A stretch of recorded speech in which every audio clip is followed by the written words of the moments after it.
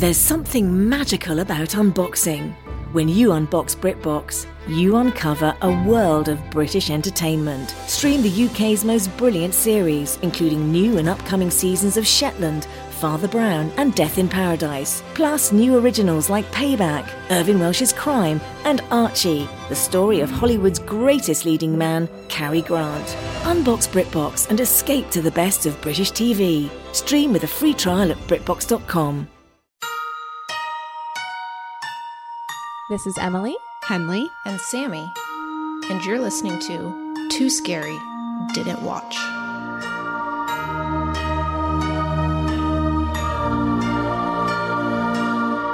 Hi, everybody. Welcome to Too Scary Didn't Watch, the horror movie podcast for those too scared to watch for themselves.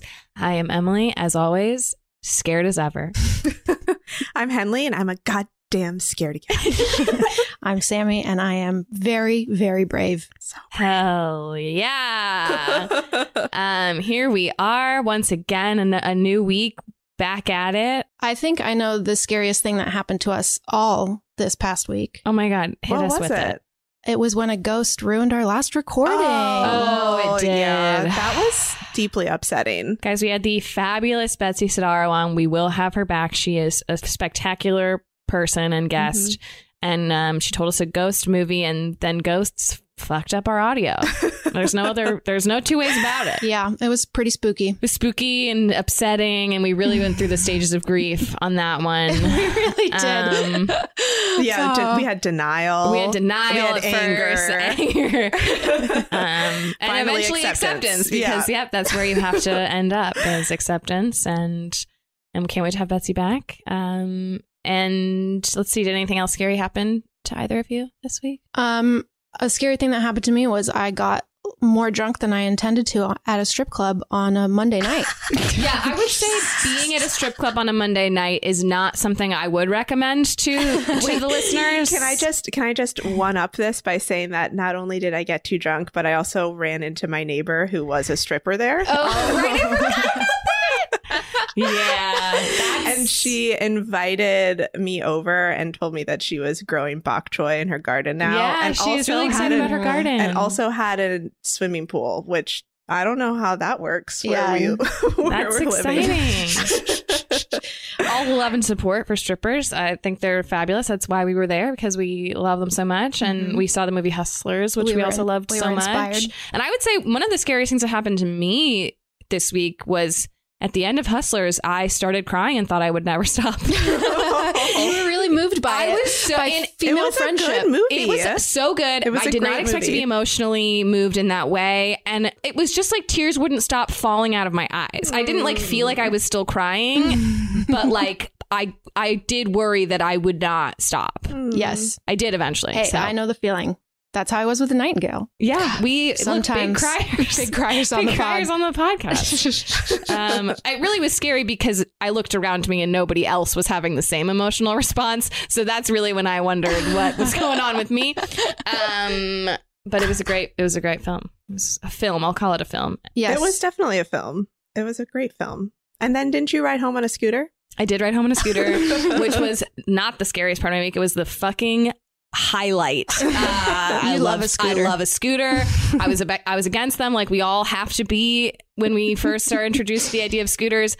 I got on it for the first time a few weeks ago, and you know what? They're so fucking fun. They are so fun.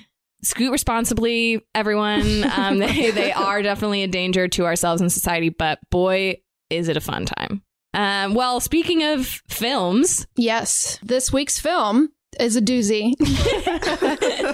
This week, we're talking about Event Horizon. Came out in 1997, directed by Paul Anderson, not Paul Thomas Anderson. It's very funny. The other Paul Anderson. The other Paul Anderson. Written by Philip Eisner, starring Sam Neill, Lawrence Fishburne, Kathleen Quinlan, Jolie Richardson, and Jason Isaacs. Ooh, what a cast. Yeah, great cast. And here to talk about it with us is my friend, a writer, a big Dave and Buster's fan, Evan Sinclair. Dave and Buster's rocks.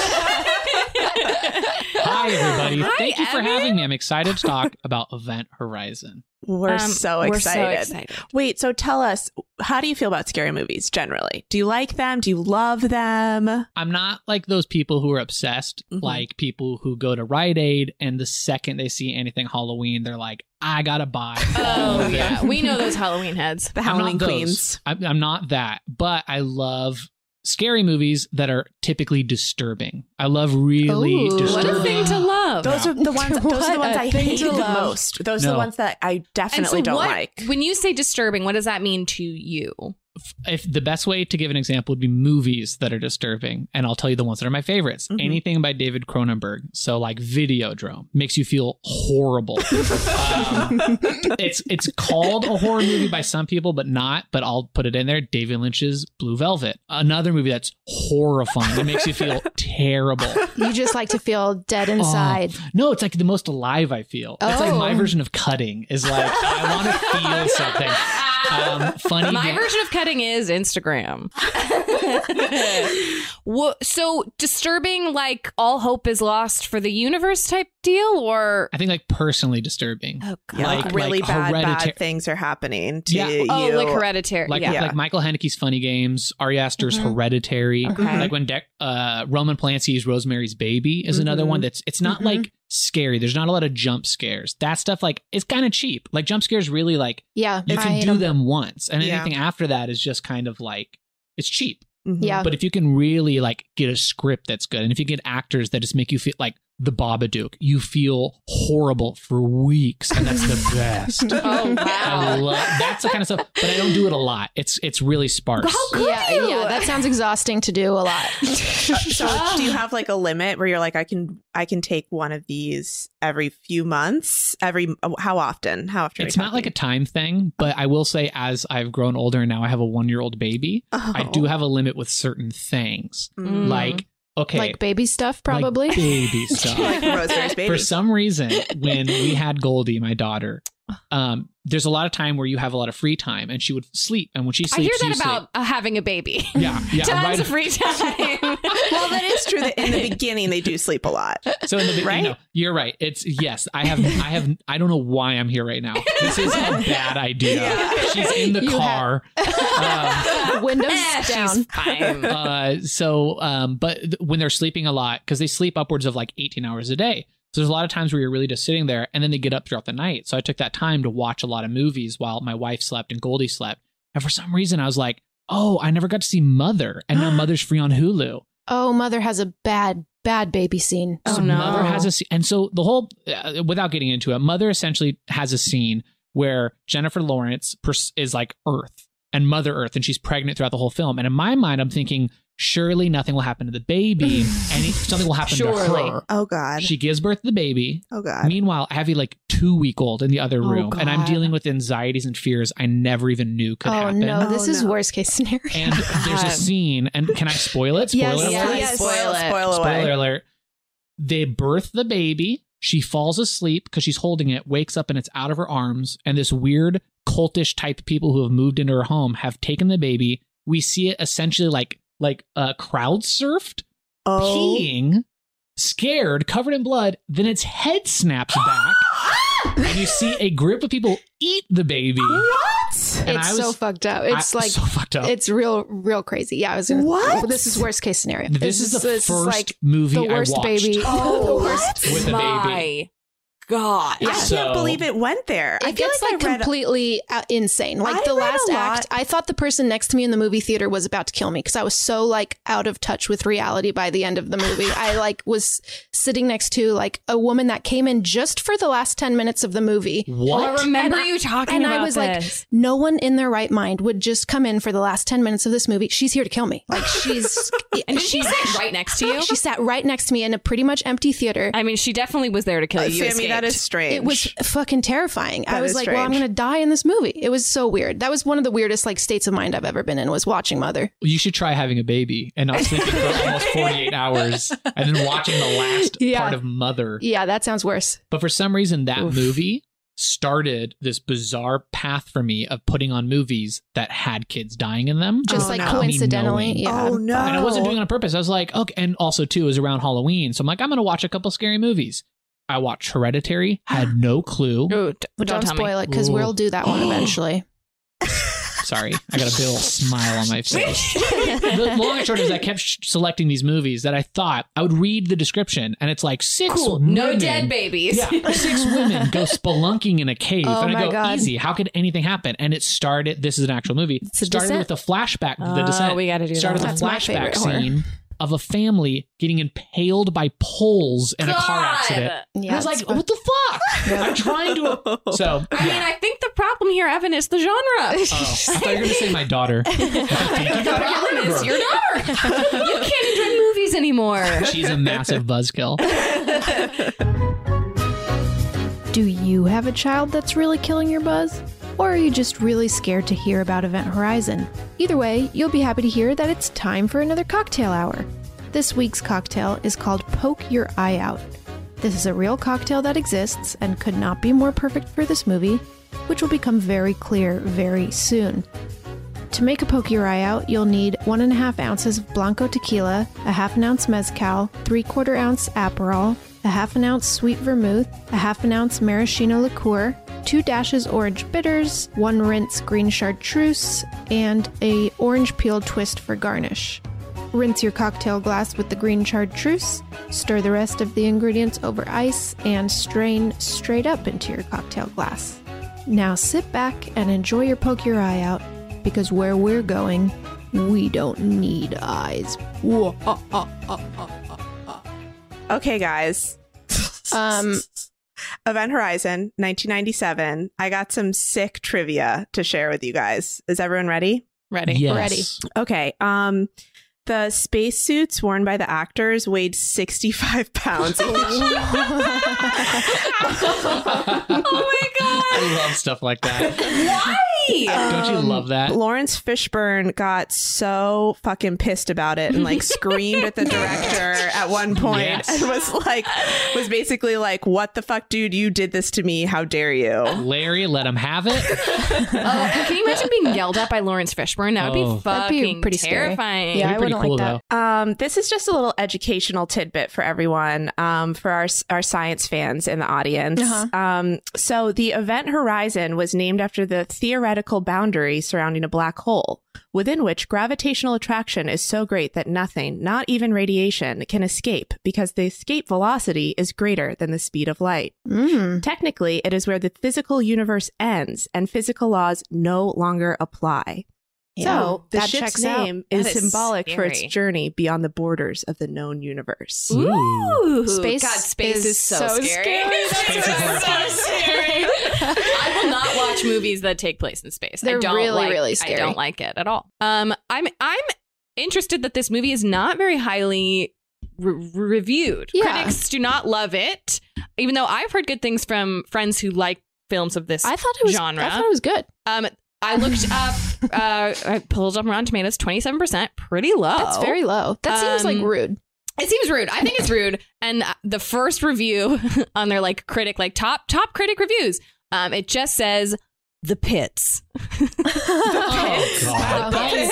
I hate Rotten Tomatoes because it gives you a fine line between like actual reviewers and people who are like snarky like that. Yeah, it's like, It's I like, don't know. fuck you, dude. Don't tell me what I'm supposed to like. Okay, the next one though is climax follows climax until the weary viewer wants to cry, stop already. And but you know what? That's one that I'm like, I think I will feel that way. Yeah, right. I mean, I get that one. I was pretty exhausted by the end. I was, and just so scared. Wow. Okay. Well, I feel like we should watch the trailer. Let's watch See what it. we're You getting guys are into? gonna hate it. Oh, we're gonna hate it so much. After 7 years in deep space, There were 18 people on board this ship when it disappeared. I want them all accounted for. Opening outer door. it came back abandoned. Any crew? Negative. This place is a tomb. But it didn't come back alone. This ship has been beyond the boundaries of our universe. Who knows where it's been and what it's brought back with it. I have such wonderful things to show you. It doesn't even it doesn't show. It barely scrapes the surface. Yeah, that really doesn't seem to. The trailer paints it as kind of just like an action movie Armageddon type. I feel like I would be fucking pissed if I saw that trailer and then went to see the movie and it was as horrifically violent as it appears that I've heard that it is. Because that trailer was just it definitely is creepy. Another little trivia that I forgot to mention is that the first cut was so absolutely gruesome and terrible that they forced him to do another cut and they had to cut 30 minutes out. And originally it was given an NC-17 rating. Oh, damn. Yes. God. So good. Well, let's launch right in. Let's get into it. So I feel It's the bleakest time of the year, so you know what that means. We deserve to get cozy on the couch, rewatch our favorite TikTok videos, and drink a goddamn glass of wine. If you ever struggle to pick out the right bottle, you will love our next sponsor, Naked Wines. Did you know that when you buy wine today, most of the money goes to things like fancy packaging, big budget marketing campaigns, and tax?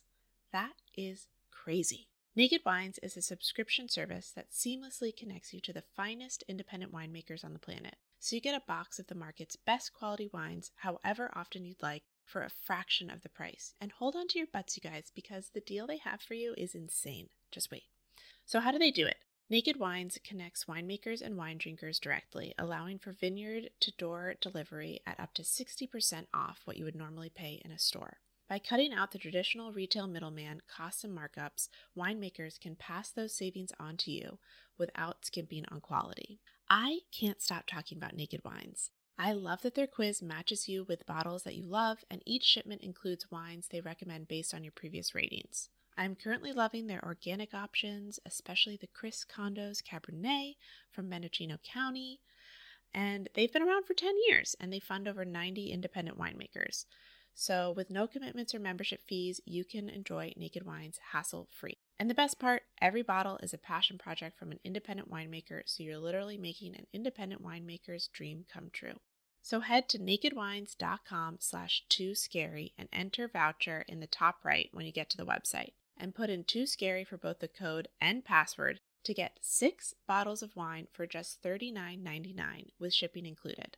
That's $100 off and less than $7 per bottle. So that's nakedwines.com/tooscary and use the code and password tooscary and grab 6 bottles for just $39.99. One last time, that's nakedwines.com/tooscary, code and password tooscary for $100 off your first 6 bottles. If debit is your go-to card, Discover thinks it's time you get rewarded too. So, check out Discover Cashback Debit, a game-changing checking account with cashback on everyday debit card purchases. That's right, cashback isn't just for credit cards anymore. Whether it's a movie date, flea market find, or midday latte, you can start earning cash back. And did I mention there are no fees, period? Check out transaction eligibility and terms at discover.com/cashbackdebit. Discover Bank, member FDIC. I'll start by doing the character names so we know who we're talking about. Great. So Sam Neill is Dr. William Weir. Lawrence Fishburne is Captain Miller. Kathleen Quinlan is Peters, the med tech. Jolie Richardson is Lieutenant Stark. Richard T. Jones is Cooper. Jack Noseworthy is Justin. Jason Isaacs is DJ. And Sean Pertwee Smith. So those names will be used a lot. And you'll get to know them as we talk about them. Our friends. They already feel like close family Our members. best friends. All right, so how does it start? Where are we at? This movie is very special to me. Yes. And I will tell you why. Tell us why. Because in the year 1997, I was 11 years old. And I was hanging out with my mom and all my brothers were out of town. And she said, Evan, do you want to go see a movie? And I said, okay. And do you remember in 1997 when there weren't things like YouTube and you couldn't watch trailers? Yes. So you had to go by magazine ads, or you had to go by I saw a blip of a commercial on TV. So my mom goes, what's out in the theaters? I go, I don't know, but there's this one. Pointing to Event Horizon. And she goes, oh, look it's the guy from Jurassic Park. Yeah. And it's Lawrence Fishburne, Cowboy Curtis from Pee-wee's Playhouse. And it's directed by the guy who did Mortal Kombat, that other thing you love. And I said, I think this is the perfect movie for an 11-year-old 4-year-old me and mom to go see. Oh no. I was so fucking horrified when I saw this movie. Like I had a pit in my throat. I thought I was going to die. I had to leave 30 minutes in. I was going to say, did you walk out? Yeah. Oh my God, it only took 30 minutes? Well, because, roughly 30, 40. And so I watched it again to kind of get prepped up, and I was trying to figure out where was the point where my throat closed shut. And I looked at my mom and said, like, I think we need to go. Where, of course, we went over to Golden Spoon, had some ice cream. Oh, great. You deserved it. Ice cream. I mean, your mom, was your mom okay? Like, I know. I like how you were the one that pulled the plug. Yeah, your mom You're was like, Mom, I can't do this. We made a decision and we're going to stick it out for as long as my son wants. I don't have a memory of that. My memories are so scattered, and it was me and they're freaked out, and then like a blink, and then I was in a parking lot of a Golden Spoon, like shakily eating chocolate froyo. Oh yeah, so it was a horrifying experience. But I don't know, maybe it's my mom's favorite movie, and I'm a total buzzkill. She's like, damn it, I wanted to stay. Yeah, my son is so lame. Every time Kids are buzzkills. That's the lesson of this podcast. Yeah, every time I see my mom, she does bring up how she's never finished this movie. Passive aggressively. Never let me finish Event Horizon. Okay, so how does it start? Okay. It starts on some title cards that let us know that in the year 2040, the Event Horizon launched into space to explore the boundaries of the solar system and went missing. And it was the biggest space exploration disaster of all time. Akin to like a Titanic or a Britannica. Like, is that? Right. Okay. And 7 years later, 2047, they send a ship out to go look for it, and that's where we start. Okay. And the ship is manned by Miller, Lawrence Fishburne, and his crew. And they're this is kind of a sci-fi and horror movie trope. So when you start watching this movie, you'll be like, oh, yeah, I've seen this like 20 times. It's a group of kind of ragtag buds. They're joshing, they're joking, and they're good buddies, but they're kind of like doing something they don't want to do. Right. And they've been sent on a mission reluctantly. And it's almost like it's that and like, it feels and like it's my feudal. last day on the job. Yeah. And then the worst day ever happens. Right. There's a lot of that. But then we learn that Sam Neill has been sent over because he was one of the guys who actually built the Event Horizon. And so he's kind of already odd man out. So there's like this weird tension from the get-go. Yeah. But also we see like weird intercut shots in the beginning of Sam Neill having dreams that his wife's visiting him and she has no eyes. What? It's just wet, gooey cavity. Ew, ew, ew, ew, ew. Just wet cavity. Oh my God. Wait, was the wife on the Event Horizon? No. This is a dream he's having? Just out of context He's wife having stuff going on. He's having wife flashbacks, Well, and we don't know first- why yet. At first, it's a dream. Oh, okay. And it's clear that it's a dream. yeah. But kind of as the movie goes on, and we'll get there, I guess, these dreams start to become a little bit more real, or they become lucid. So it's like, is this a dream? Is this a flashback? Is it a hallucination? What's going on? Right. And also, is it real, or are these like actual apparitions? Are they memories or fabrications? Eyes have a really fascinating motif in this movie. Like, eyes appear in so many different ways, whether in the body, No. or out of the body, No. in the handies. Oh, God. That's I don't know if you guys know this. Hands are not where eyes are supposed to be. No, they're supposed to not be in the normally. head holes. That's Oh, why unless they're it's there. In Pan's those gooey Labyrinth. wet cavities. That's where I want him to be. That's where eyes go in the gooey wet cavities. I'm teaching my daughter all about anatomy, and that's how I'm going to teach her. Just make her watch Eyes Event go Horizon. in the gooey wet cavity. I'm going to show it to her, but in reverse, so she sees where eyes go into instead of eyes coming out of. Yeah, God, perfect. No. Yeah. Okay, so he sees his wife. So basically, so they go out to space to find the Event Horizon, and as they're getting nearer, they get like a transmission from it, and they can hear it like something in Latin, and they translate it, and it says, "Save me," Well, at or first, so they think. Yes, exactly. It's distress call. It's a classic distress call. It's them saying "save me" or "help me" or something like that. Okay, so they get to the ship and send 3 people on board first. It's Miller, Peters, the med tech. She's a woman. And Miller's Lawrence Fishburne, and Justin, Yes. who is like the youngest one, kind of. He's like the explorer. He's like a young buck. He's like this like young, kind of wet behind the ears, excited guy. Yeah. He's like if a golden retriever was a person. I've seen this actor in other movies, and he's kind of like if a dog turned into a person. Like he's just like, hi. Yeah. And you just know the second you see him, it's like, this He's the guy's first one dead. fucked. Yeah. This guy is Instantly. He's too happy. Yeah. Just can't sustain. Yeah. But another thing that's interesting too about when they get onto the ship is that Weir wants to go. He has this drive. Sam Neill's character. Right. And Lawrence Fishburne puts his foot down and says, absolutely not. That's not part of the mission. Right. We don't know what's on this thing that took care of there. And we're instantly like getting these like really tense motions between the two of them. Interesting. And he doesn't let him go on. So then Sam Neill has to watch from their kind of like futuristic GoPros on their 80-pound helmets. Those like heavy ass costumes. And then, they each have kind of a creepy scene. Miller, like a frozen hand or like a cut off hand, like hits his mask. Is that cut off or is it just a glove? It might just be a glove. I think that was it's supposed to be like a cat scene. Like, okay, it's a cat. it's like a fake out scare. And then Peters sees a very scary corpse that's like real cut up and crazy and like not a standard corpse. We're not talking standard corpse. No, this is like like Hellraiser looking. Like his skin is like cut, like flayed. Checkered. It's like when you see someone get a chemical peel and they're just that bright wetness. Yeah. Picture that, but in space. But the corpses have all been preserved because they're in space, and somehow that's possible. So it's like frozen. Okay, got it. It's just floating.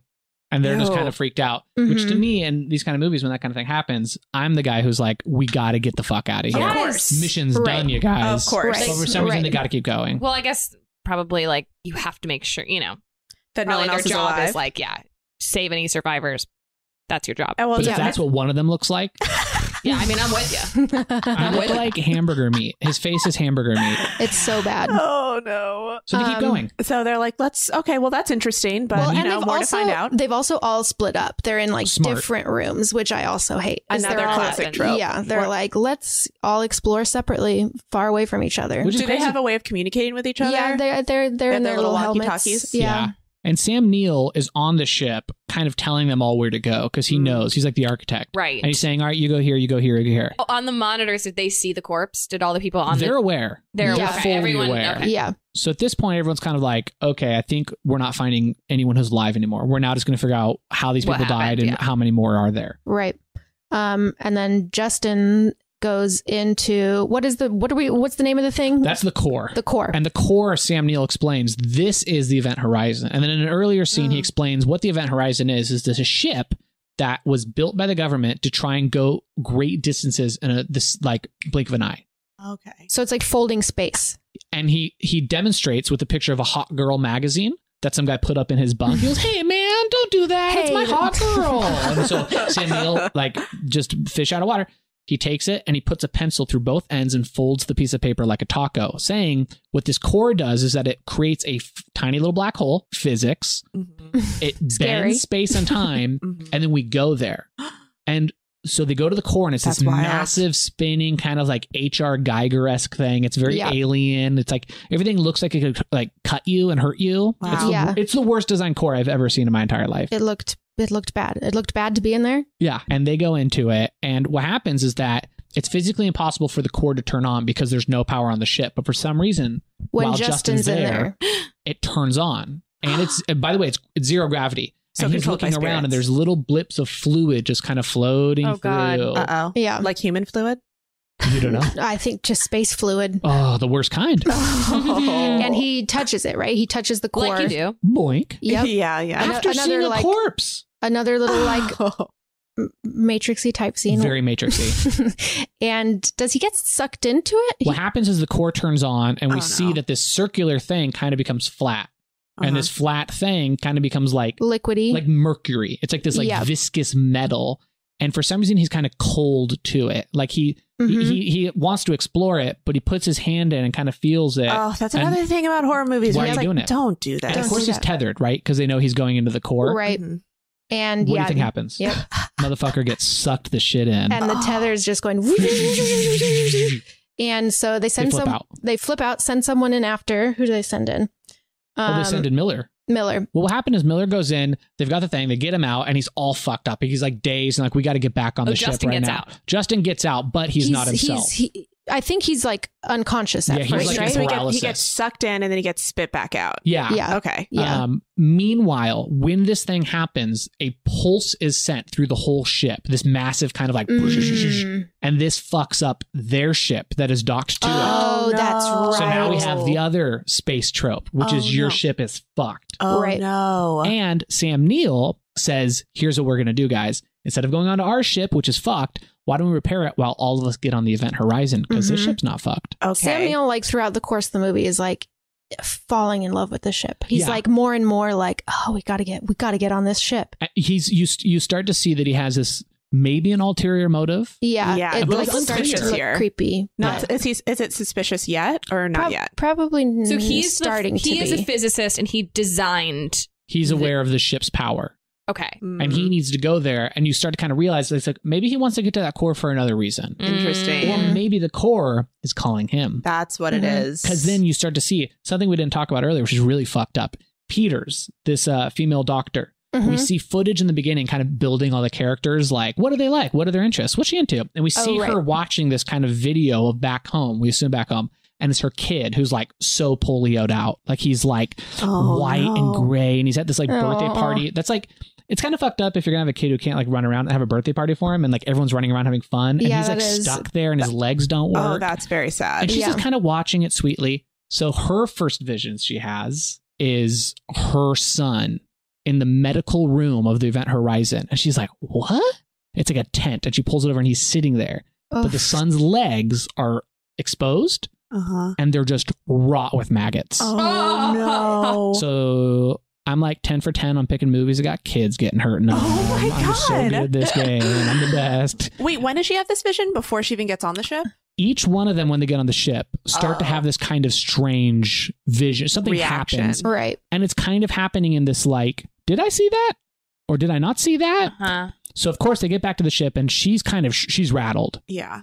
So 11-year-old Evan is still holding it down. I think I'm still in the movie. You're still in the movie. I think I'm still watching the movie. Still watching the movie right now. Okay. Like hoping they're all going to get guns and shoot the bad guys. Like I'm like, that's surely what's going to happen. I think what's going to happen in this movie. You're like, we're only 20 minutes in, and I'm already deeply traumatized for the rest of my life. Robin, my mom is just stuffing popcorn, loving it, just thinking like, oh, I hope my little pussy son doesn't get out of this one. I will finish this movie. God damn it.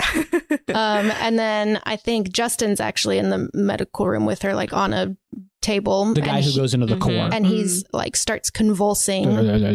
And he's really good at convulsing, by the way. It's a little golden retriever convulsing. It's kind of like, you know, these movies didn't have all the graphics that we have now. So you kind of like really doing it. Yeah. Like nowadays you would like kind of speed up the footage or you do like some sort of stuff. And it's like, no, the guy's just doing it 24p, like frame per second. Nowadays, like he's moving. actors can get away with convulsing so slowly. They really can. They go, hey, just kind of wiggle and we'll fix it in post. Just move a little bit. Give us something to work with. Oh no, we got a plug-in for this. We just press writhe and your body just kind of shakes. We're just going to put you on a massage chair. It's actually like going to the sharper image. Yeah. Just wiggles. But then Weir is in like the ducts. What is he doing? I don't know. I guess it doesn't matter. He's like up in the ducts trying to fix the ship, I guess. He's doing something up there that's pretty John McClane from Die Hard. Yeah. He's in this tight little claustrophobic area and it's green, a lot of green. And he has his first like apparition vision. Yeah, so he sees his wife in the ducts and she's like, I like, you're home and I have so much to show you. She's like, I have so much to show you. That's like a motif in the whole thing too. Like I've been somewhere. Yeah. I have something to show you. Yeah. Like eyes, all the visuals, it's all there. It's so creepy. I love it. Oh my God. And then Miller sees a fiery corpse. What is the corpse saying? It's like, save, like, don't leave me, don't leave me. Well, the corpse says you left me. It's like accusing him. It's this fucked up dude who's like on fire and it's at the base of the core and he sees it with his own eyes. So when everybody kind of comes back after this terrible idea to split up and go across this like horrifying ship, they all come back and they're reassessing what's happening. And they're all like, we saw something. Yeah, like, all of them saw something. I saw something. Yeah. They're commiserating and they realize, oh, this ship is really not good. Yeah. Well, he says the fiery corpse was like a mission that went bad before where he had to leave someone behind. So the ship is like fucking with them. Yeah. So he says, I never told anyone that. And so the ship knows like my biggest fear. So meanwhile, as this is all happening, and even though Sam Neill has also had visions, he keeps reminding the crew, no, these are classic traits of oxygen deprivation, which is what we're going on. I'm a doctor. I know. This is another classic horror thing where it's like, no, you're just science. going crazy. Let me explain it away. Yeah, he's gaslighting, and he's mansplaining to all of them. It's awful, and he tells all of them like, "You guys just need to chill. We're on a mission. We have to keep on this mission. We have to do it." Why at this point? Let's fix that ship and go home. I mean, but they have no means yet. Then we revisit the film of the footage, and we're starting to see different things about it. Oh my god! And this is like, I believe this is where I left. This is when you got to bounce. Because this is one of the last things I remember seeing as a kid in a movie, and just being. I remember this is where I like looked at my mom and said like, "We have to go. We have to go right now. Mom, we gotta go." Right. There's a part earlier where they've like gotten this like footage, but they're like it's unclear and you can't really see what's happening, and staticky. And someone's like, "Oh, I'll run it through some filters, like see what I can get." Enhance. And so then they like finally, they're like, "Okay, we got the footage. Like, let's take a look." And it's the whole previous crew just like murdering each other in the craziest ways. Like, but I also took a note for this scene specifically because I read about it. Oh no. Okay. Yeah. No, it's like so bloody. Everyone, it's so violent. And like, what are some ways that they're killing each other? Okay. Like, well, with their bare hands and no, there's no like apparatuses. It's with hands. Just like ripping each other apart. You see this shot of a guy and it's like a dummy head, but it looks really good. And he has his own hand in his mouth and he's like choking / ripping his tongue out. What the fuck? And then you see another guy pulling his eyes out. What the fuck? Yeah. Presenting them to camera and in Latin, just repeating this verse, which was what they thought it was "Save Me," and then they hear more of it in this new cleaned up version, and it says "Save yourselves from hell." Like, don't come here. Okay. Would have been great to have gotten that full message before. Couldn't they have just sent a text? Wow. Save yourselves from hell. Now, my favorite thing about this scene is I read about it because this scene was a big note from the network and from the studio saying we can't show this scene. This scene they referred to as the blood orgy. Okay. Yeah. Because they're also fucking. They're fucking? What? Oh my they're God. not just killing each other. It's a full-blown like satanic ritual blood orgy where Oh they're my just God. fucking each other. They're fucking each other? Here's I'm so intrigued. The crazy. actual production notes is that they used real life amputees. So it looked like they actually were missing limbs, and real porn actors. No. So the scene is like actual fucking. No. And also actual amputees. Oh Wait, my they're actually God. having sex on screen? It's the gnarly. Oh who knows? my God. And everyone's naked, covered in blood, ripping each other apart. And for some reason, I thought it'd be funny to write down real life amputees and porn actors. Imagine the green room. Jesus Oh my Christ. God. Oh my God. Are you here for this thing too? Truly, I'm Are you also here?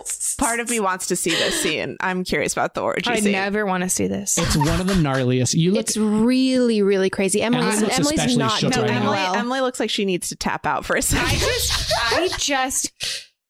I just can't. Yeah, no, it was really bad. Emily just got on her bird scooter. And rode away. It's one of the most disturbing scenes, and that's absolutely the image I have is when the guy tugs at his eyes with his own hands and pulls out his eyeballs and puts them to the screen and says, "Save yourself from hell." That's where I turned to my mom and said, "I gotta go." But then, of course, I did. I revisited this movie years later. Bloody fucking with body gnarly. Mother, I'd like to go get ice cream. I wasn't expecting this. The trailer does not prepare you. No, for the this trailer scene. really didn't show much. It's very violent. So Super violent. what happens to them then when they see? They're all very freaked out. I think they're like appropriately freaked out, probably except for Weir. But well, this is around the time Sam Neill, Dr. Weir, really starts to go into like full psychosis. Yeah, he's like into, kind of sabotaging he's into things. it. Yeah. Like he's doing a lot of weird stuff. So the next thing that happens, this scene was really good and intense, is when Justin wakes up and oh no, goes to the airlock. So basically you have your inner door and your outer door, right? And so he locks himself in there. Depressurizes to like eject himself from the ship into space. And he's like kind of like zombie, not himself, like talking And like not in a spacesuit. Not in a spacesuit. And he's talking to Peters through the glass, who's like crying and being like what are you doing? Please, like, don't open the outside door. And he's like, basically, like, I've been to hell.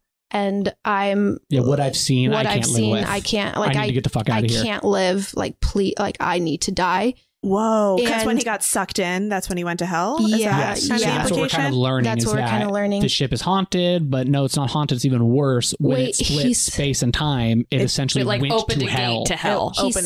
He says, the dark inside me shows me horrible things. So it's like part of him coming forever. from him, and he can't escape it. Oh, God. And so he's like in that trance, and then he presses the eject, and it has its 30-second countdown. Outside, and then we see Lawrence Fishburne. Lawrence Fishburne is outside, like trying to fix the ship, and he's like, oh, like I'll go and like save him. Like, I'll get you. Don't worry, you're gonna be fine. You're gonna be fine. And after he doesn't hear what he's saying. He's kind of like, it's not really clear. He's talking to Peters, who's on the other side of the glass, and so Peters is like, go get him, and he's like, the 30-second thing goes.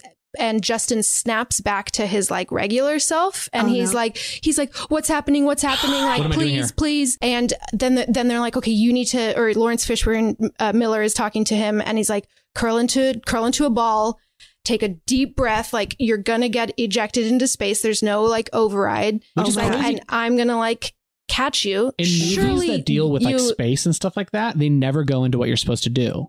But when you fall into space in other movies, it's just like, it's kind of different. Every movie has a different interpretation. Mm-hmm. The fact that they give Lawrence Fishburne this direction of like, here's what you're actually going to do, because this is what's going to happen to you. Like, your insides are going to become outsides. It adds such a gnarly level to it. Oh my God. And urgency. Because now he's like, okay, I'll get in a ball. In the duct, his veins are like starting to pull out of his arm. His eye, he has to close his eyes. They're like, close your eyes. They're like starting to like burst out of his head. Oh my God. And he curls into a little ball. It opens. No. And he's like flipping, kind of somersaulting towards, screaming, and now blood is like kind of coming out of everywhere. But it's like floating zero gravity blood droplets ripping from his skin. Oh my God! Wow. So scary. And Lawrence Fishburne grabs him and takes him back inside. But surely any amount of time in space without a spacesuit is enough to kill you, right? Like, unless you're Princess Leia in the newest Star Wars. Right. Somehow she survives. But he is not. What does happen to the human body? Does anyone know for a fact? No, I don't know. In a split second, and I've because this is something that bothers me so much in movies. Yeah. Is for some reason everyone takes a different liberty of like, what is space? And they think that as long as you hold your breath, you'll be fine because it's just a suffocation thing. Yeah. It is like negative 1,000 degrees. Right, so I think you would There's die an instantly. unbelievable pressure. So there's only a few movies that have like really done it. I think this one kind of tackles it pretty good, just in a movie slowed down version of it. But surely it would be that violent and that intense. And the other one is like Total Recall, when they're on Mars and their face is just exploding. Right. It's like a pressure thing. You're you're a balloon that's going to implode and explode at the same time. Right. Jesus fucking Christ. So this movie finally does it. They're like, we're actually going to show you what I think is going to happen in space. Wow. Space is so scary. And it's right there, you guys. It's right up there. Like all of our problems, it's just hanging over our heads. It's so never close. going away. Yeah, so they get him back in, and he's not dead, but he's obviously not well. Which is crazy. This guy's been through a ton. Yeah, no, he definitely would be dead. He would be dead. But they just want to keep him alive. There's really, by the way, spoiler alert, there's no reason to keep him alive. I was going to say, if he's like, let him, I mean, who wants to come back from that? You know? Maybe the director was like, what's scarier? Dying in these instances? Or suffering in a horrible, irreparable way? Worse. 100% suffering. Kept alive throughout the whole thing. And it's like, yes.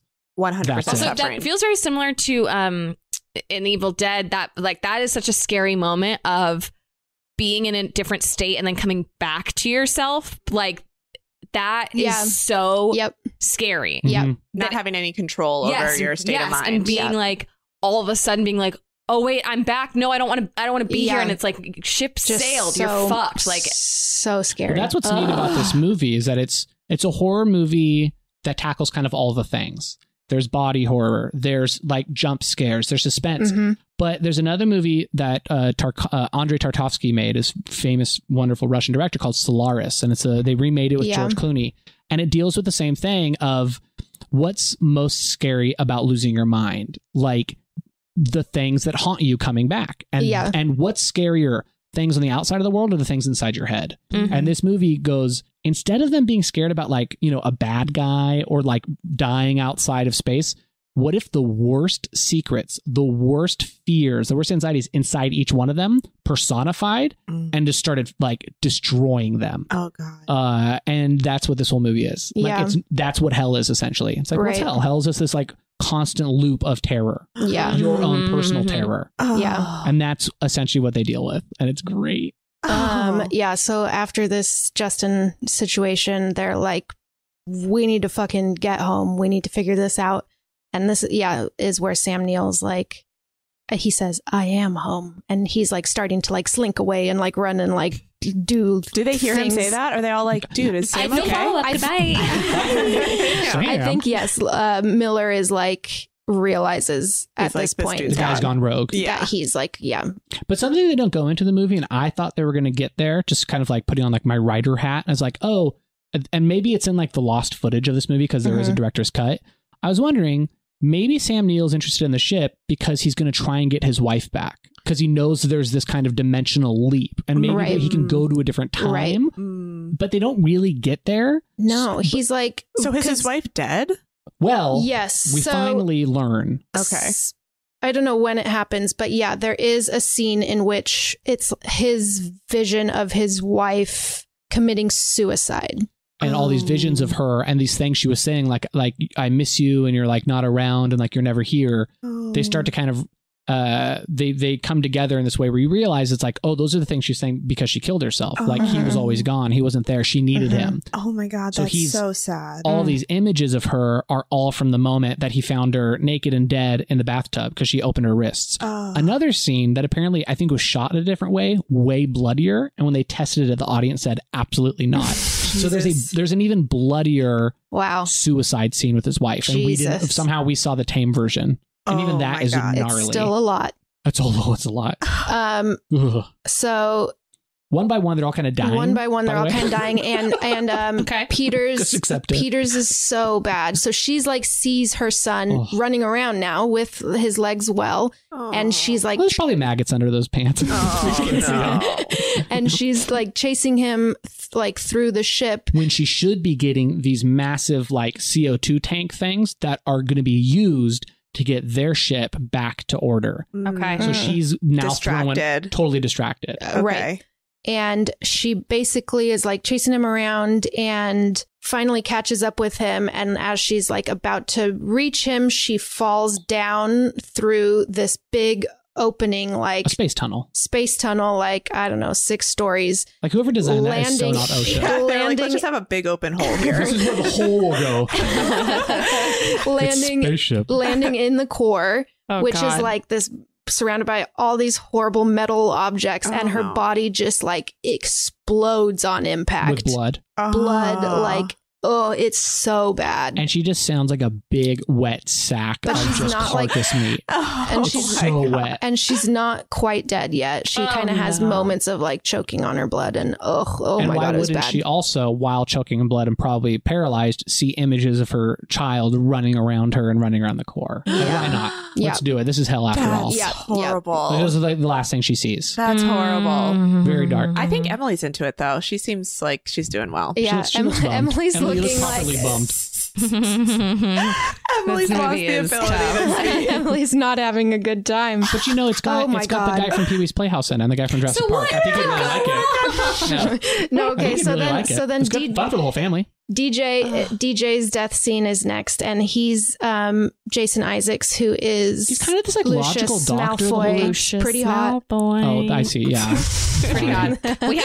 We had to describe who in this film is hot. We haven't done it yet. Cooper is also hot. Who's Cooper?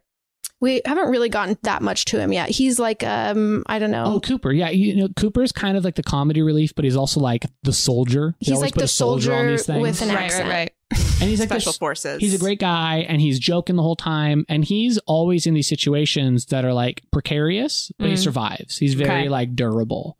And he actually, so anyways. So DJ's death scene. Oh my God. So this is when Sam Weir is really full tilt. Yeah. Like he is now... He's either fully possessed as the devil himself because he's kind of imbued with these new strengths. He has these like unbelievable powers. Yeah. Oh no. But nothing crazy. Like he can just kind of like pick stuff up real easy. So does he fights DJ? Well, DJ is alerted by Miller, Lawrence Fishburne's character, because they've noticed that there's these devices were put in the core's entrance as a failsafe. Mm-hmm. Should anything happen with the core, like a black hole going that they couldn't get rid of, it'll detonate and it'll send the core floating off into the black hole while the ship goes to safety. They notice that now that Dr. Weir is just nuts. He stole one of the incendiary devices. Like, oh, he's got one of the bombs. We don't know where he is. They notice this. Lawrence Fishburne warns DJ. Was that Malfoy? Yeah. Lucius. They say, hey, the doctor's nuts. He's somewhere on the ship and he has a bomb. He's probably going to try and blow up our ship, so we're stuck on the event horizon forever. Right. Oh no. And he goes, don't worry, I've got it. And he picks up a little knife and you think like, this is going to be kind of cool. Turns around instantly and Sam Neill is there, picks him up by the throat and lifts him with ease. Oh no. And then Sammy can kind of get No, ready I to go. don't actually remember. I feel like I blocked it out. I like was too it's a bit of a wipe. It does, right? But okay, but then what it cuts to? He throws him really hard, and then we kind of get a little wipe. We get a little side scene, and we is it Miller that finds him? Lawrence Fishburne. Yes. Yeah. So Lawrence Fishburne now is like, oh my god. He comes in and he sees that DJ has been opened from the chest. No. This is very upside much down, hanging like Justin Timberlake in the NSYNC No Strings Attached kind of thing. Like he's like a marionette. Like a marionette. With his whole body. No, like Justin Timberlake from No Strings Attached. Okay. He's like a marionette. He's dead. He's dead for sure. Held by his like flayed open chest. What? It's very much like the Midsummer scene. Did you see Midsummer? Oh, thanks for the spoiler. No, I didn't. I mean, there's someone who dies very similarly. So that happens, and he's flayed open, like if a picture open heart surgery. It's all open. Oh my god, it's so gross. He's belly down, hovering over his inspection desk, and his chest is being like canopied up to the roof. Holy and shit! All of his insides are just pouring out. Holy oh my god! They're slopping. It's just sounds. Oh my god! It's the worst ASMR video I've ever seen. Oh my god! And so obviously there's a million points in this movie where it's like at this point they realize they're in trouble. This is like that moment 9,000. It just keeps happening. Yeah. Oh my god! And we kind of deduce at this point that there's only two people alive of the original ship. Miller and Weir, because we see that Cooper, hot guy, has been kind of kicked off into space and he's just kind of floating around aimlessly. But we don't see him die. We just kind of know that he's kind of floating around. We see the lady. Oh no, and then there's the other lady who just kind of like disappears for a little bit. Stark.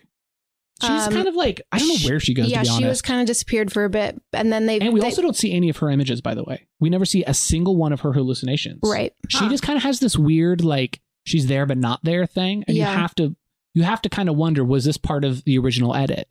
Was there a whole sub thing happening that we don't know about? Oh, like maybe hers was like the most horrific, and they took it out. Yeah. What could have possibly happened? That they're like, no, that's too much. This is what we're going to take out. We will take this and leave that. Yeah. Like that's the barganing. Like, all right, okay. I get to keep the maggot open legs. Chest. Yeah. We'll give you an open cavity. We'll even let you keep the amputee porn blood orgy. Look, we like the porn scene. We like that part. It tested great in the Midwest.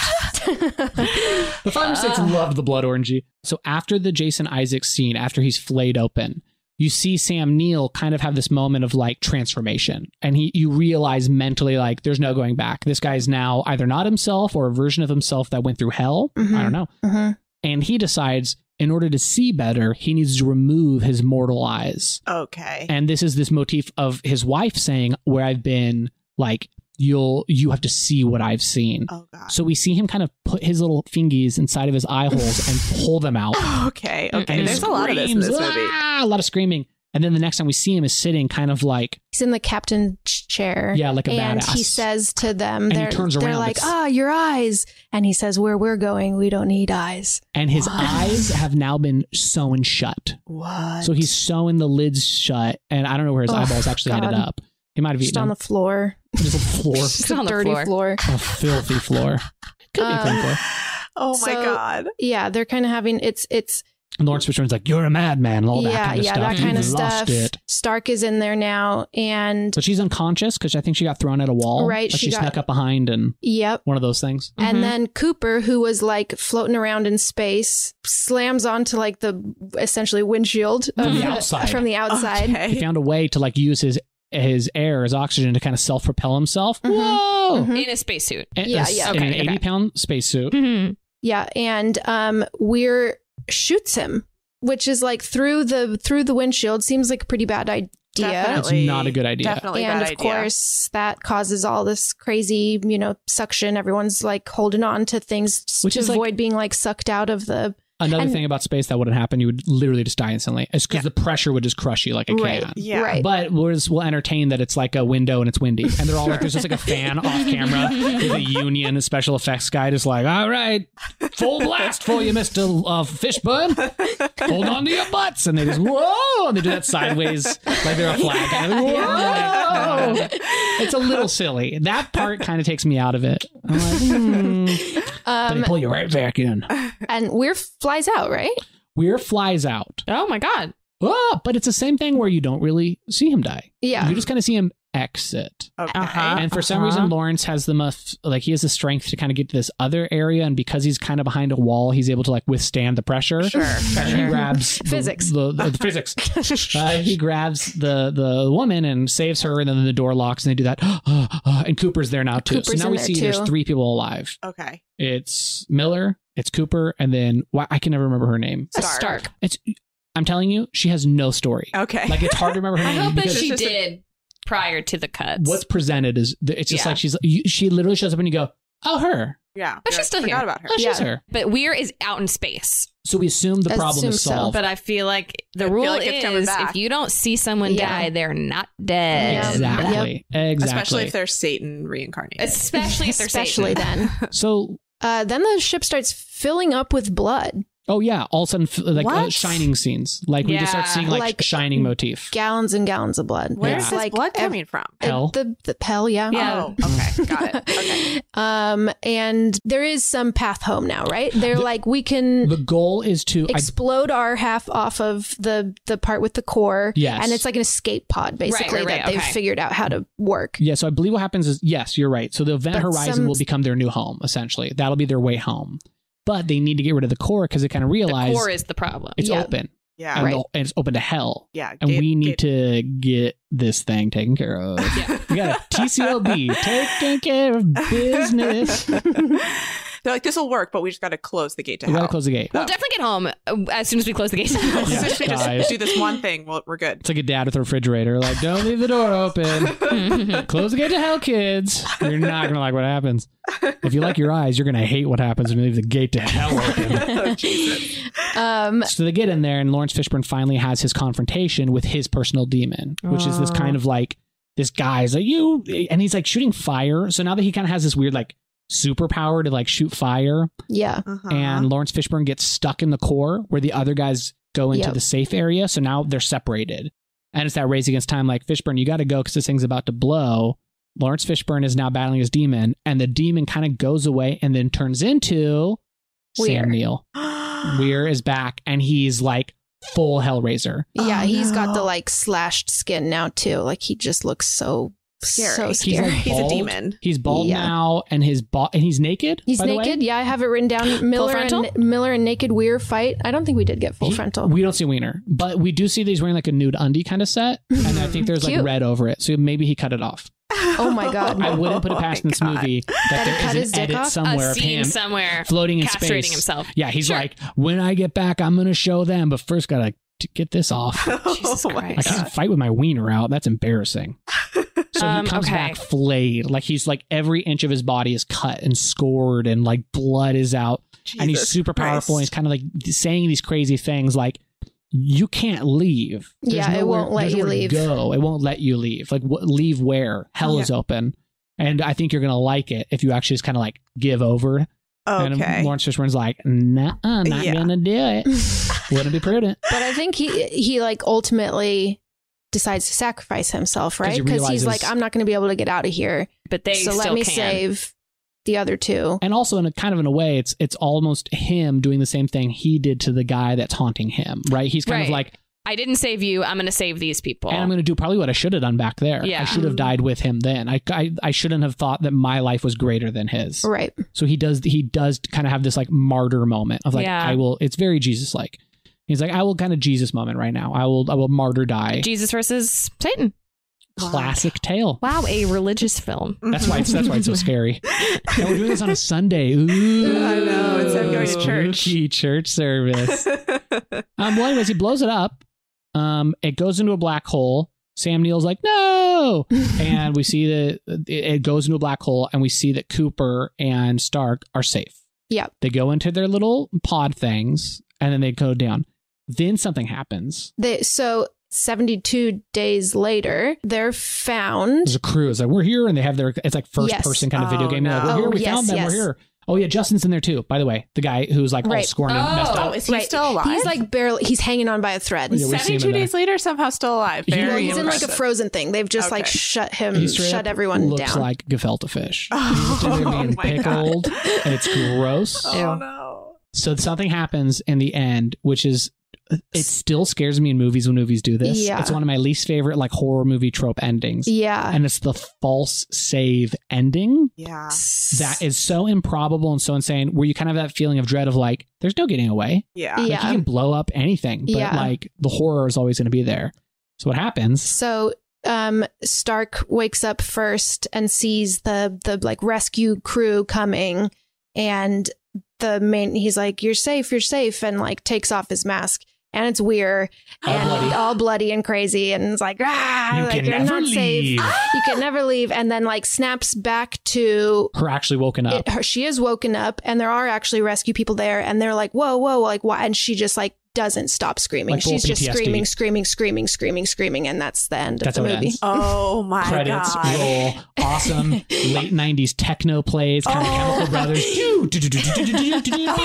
Crazy graphics.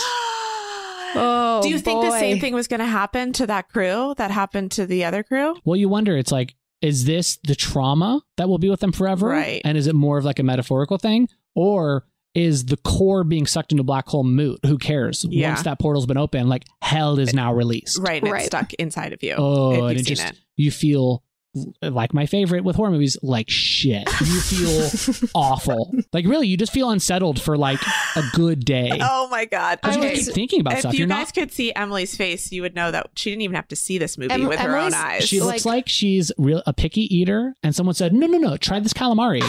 And she's being a good sport and put it in her mouth and just held it there. And she's just like, hey, Emily, is the calamari, see, it's not that gooey, right? No, you can. She's like trying so hard not to throw up.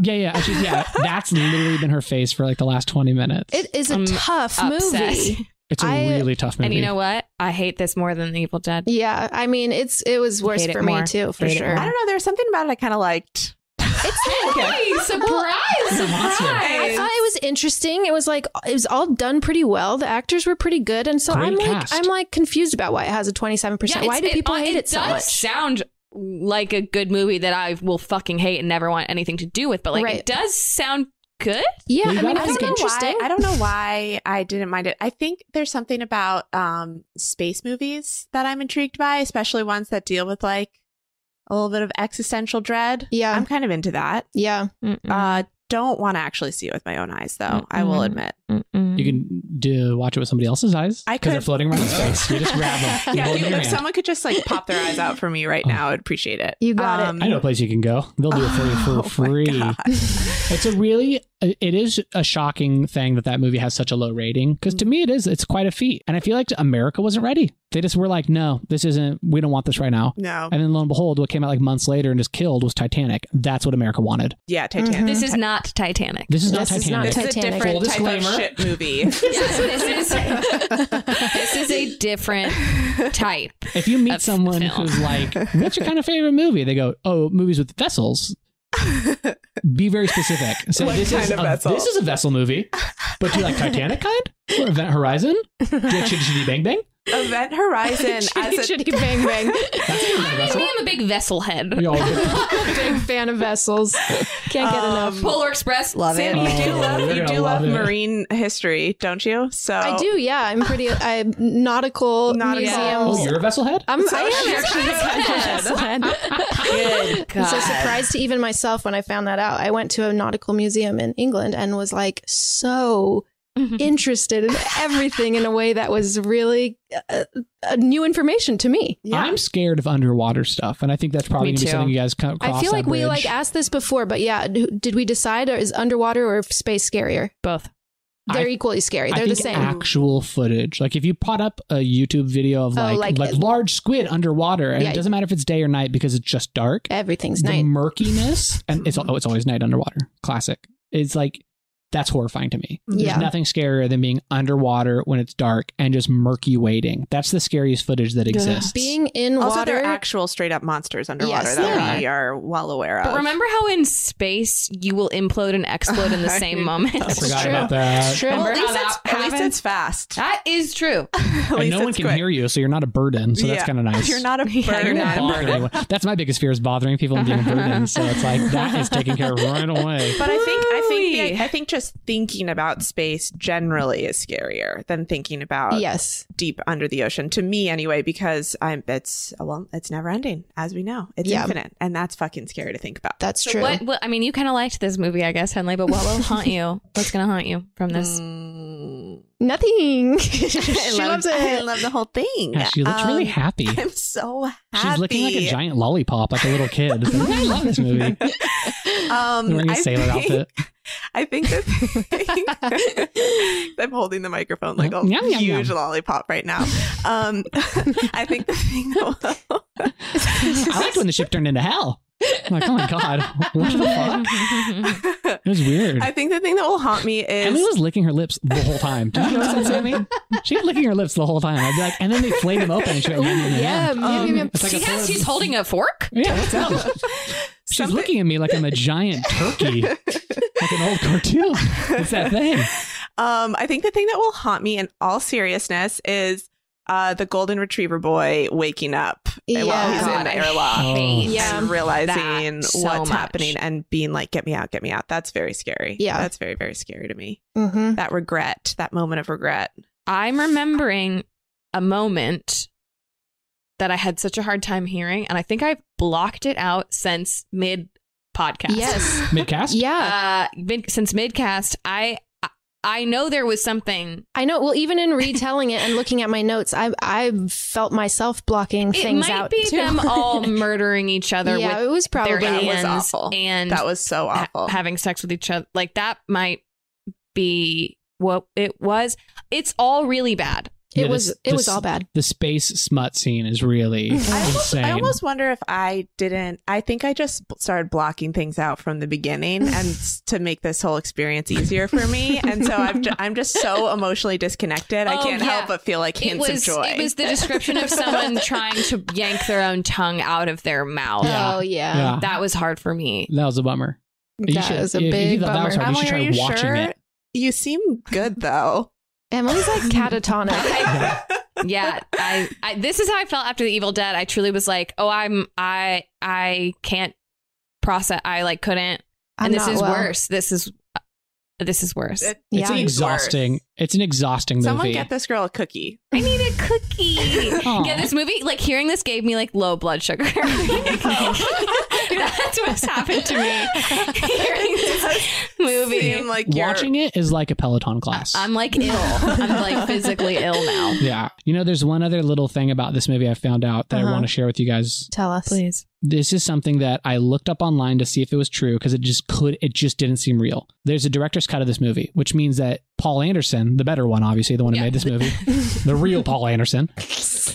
Paul Anderson made this movie and said, I want to do my version of it. And the studio said, we want this thing in 6 weeks. And he goes, well, the DGA, the Directors Guild of America, says I get a 10-week cut. And they go, we don't care. We want this thing out before Titanic because it's going to sink us. Someone's a vessel head. Oh, we had the vessel head committee last week? Yeah, there's a committee. Yeah. It's on a boat, which is crazy. The Starboat Committee. Yeah. So they're like, no, we got to get this thing out before Titanic. We just have to do it. So he rushed to get it done. And just kind of in the back of his head, he knew, he goes, I'm going to release my version eventually because I do have footage. Guess what? This is a true fact about this movie. Oh, no. He can't release it because the footage of this movie that he shot that never made the cut was stored in a salt mine in Transylvania. No. And rotted. No. No. That is 100% true. No. Why Transylvania? Why a salt mine? Did you notice that the executive producer is D. Racula? D. Racula? Did you see that? Well, I guess we could use my salt He was trying to... Yeah, what's that about? It's like... Where do we store this film? Well, we've got these air-conditioned vaults in Burbank. Not a room, not an office. Sammy's there like, what about a vessel? What about a vessel? Tell me about a shelf. A biopic. I'm not going to hear it. Yeah, just doesn't go on the shelf. Dracula's... And a murky character in the back of the room goes, what about my salt mine in Transylvania? And they're like, this guy always has the best ideas. You get 1 month free. And they go, okay, go. It goes in the salt mine. And it went into a salt mine. Wow, I'm in sad. Transylvania. I wish I could see it, honestly. Do and you? see. Yes, Where I kind of do. Like, where did they do post on this? That makes no sense. I have no idea. But it's like, oh, I wish that salt mine in Transylvania, I don't know, like had better salt management. And we could finally see the film that Paul Anderson wanted us to see. Yeah, I just don't know where else it could go. Like, That's what could be worse? Like more intense. Maybe it would have had a saw. 37% on Rotten Tomatoes and not a 27%. Yeah, we'll never know. We'll never know. We'll never know. All right. Well, I'm forever changed, and I truly now hell lives inside me from this hearing this film. I think you just need to eat a sandwich or something. I'm gonna eat. Yeah. Here's what I need. I need some food. It's blood sugar. This movie drained me of my life force, and I just need to get it back. I need to drink a Coke. I truly feel Evan, thank you so much for walking us through that movie. Thank you, Evan. Seriously, I had a great time. Oh, I had a great time too. I loved every second. Every second. Did not, but it's not your fault. You're welcome. You're welcome to both of you. It's not your fault. Loved it. Thank you for having me. Be careful with the films you watch now with your sweet young girl. You gotta be careful. I know. I'm doing what I can. I'm just gonna go home and watch The Omen with my baby. It's this like funny family rom-com. Yeah. It's a rom-com. I've heard it's a romp. It's a romp. Yeah, we're gonna watch that later. Well, from all of us here in this room, goodbye. Goodbye.